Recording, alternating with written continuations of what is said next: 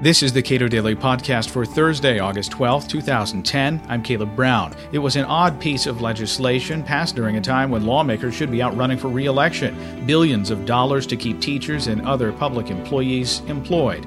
Neil McCluskey, Associate Director of the Cato Institute's Center for Educational Freedom, says it's more than just a bailout for teachers.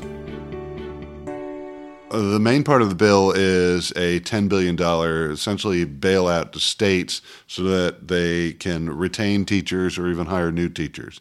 There's also a $16 billion part of that has to do with Medicaid, which also would free up money for police officers and first responders and things like that.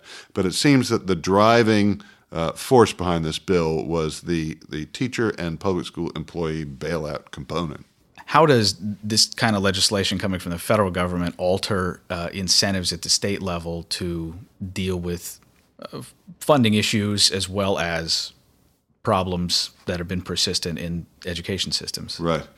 Well, first, let's set the stage for this. Over the last 40 years, we've seen massive increases in employment in public school districts relative to enrollment. So employment's gone up at about 10 times faster pace than enrollment has changed. So we have huge influxes of teachers and other employees, huge increases in expenditures, but at the same time, there's been zero upward movement in achievement. So we've gotten nothing essentially back from all this employment.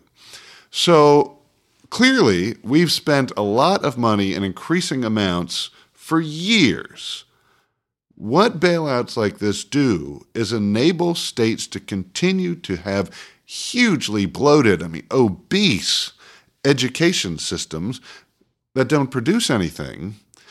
Because, even if the taxpayers in the locality and the states we don't want to pay anymore, they just go hat in hand to the federal government, say we're having a crisis, and the federal government takes taxpayer money and gives it to these systems. So what it ultimately does is insulates states and their public school system from ever having to become even remotely efficient. Education is a huge component of state budgets typically, but even that component of state budgets still has to justify itself relative to other components of state spending, given the strictures of revenue.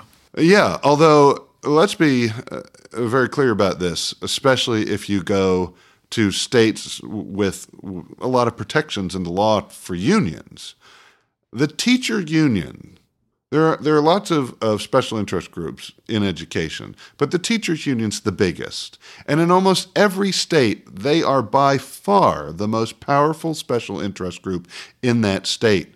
So the schools are almost always the very last area to feel any effect of decreasing revenues for the state or usually half-hearted efforts by many states to live within their means. So yes, eventually you could reach the point where a state has no money and they would have nothing to give to anybody.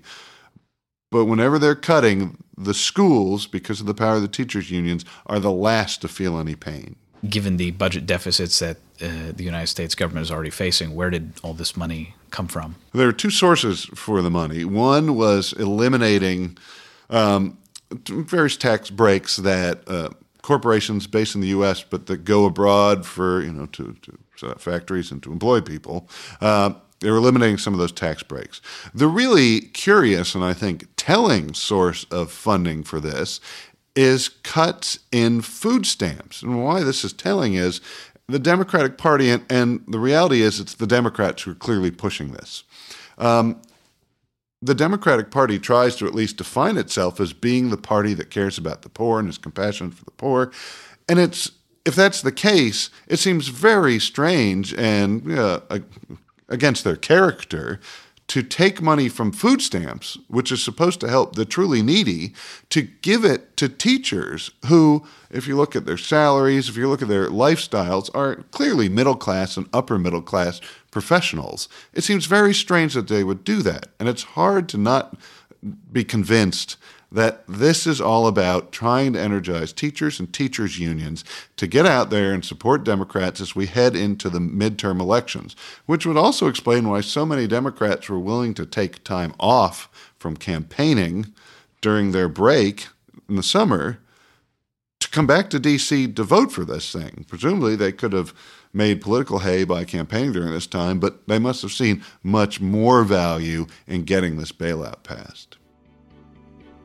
Neil McCluskey is author of the book Feds in the Classroom. He is Associate Director of the Cato Institute Center for Educational Freedom. You can read more on education at cato.org.